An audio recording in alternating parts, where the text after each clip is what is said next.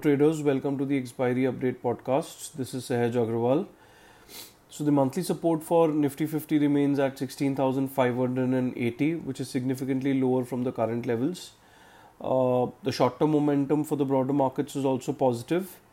We're seeing a bit of sentiment not as strong as we would have wanted it to be.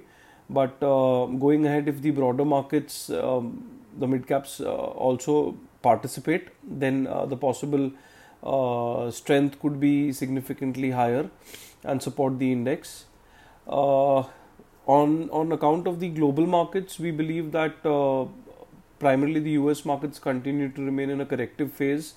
We're seeing significant volatility out there in the last few weeks, wherein there have been movements to the extent of 5% on either side in a very short period of time.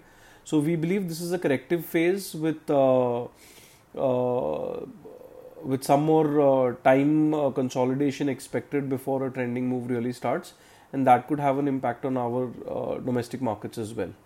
Now let's look at some option related pointers. As mentioned, the monthly setup continues to remain positive. Momentum remains positive while sentiment, as mentioned, lags. Broader participation will help the sentiment as well pick up significantly. FIN Pro positioning remain positive. We've seen reduction in net shorts in the index futures as well as the index options segment by the FI in particular. Maximum open interest concentration is seen at 17,500 put and 17,600 call. That's a pretty tight range. And Bank Nifty 40,500 calls and 40,000 put have seen significant open interest.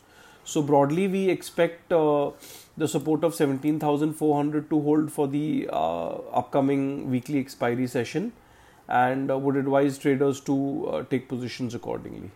Thank you and have a nice trading session.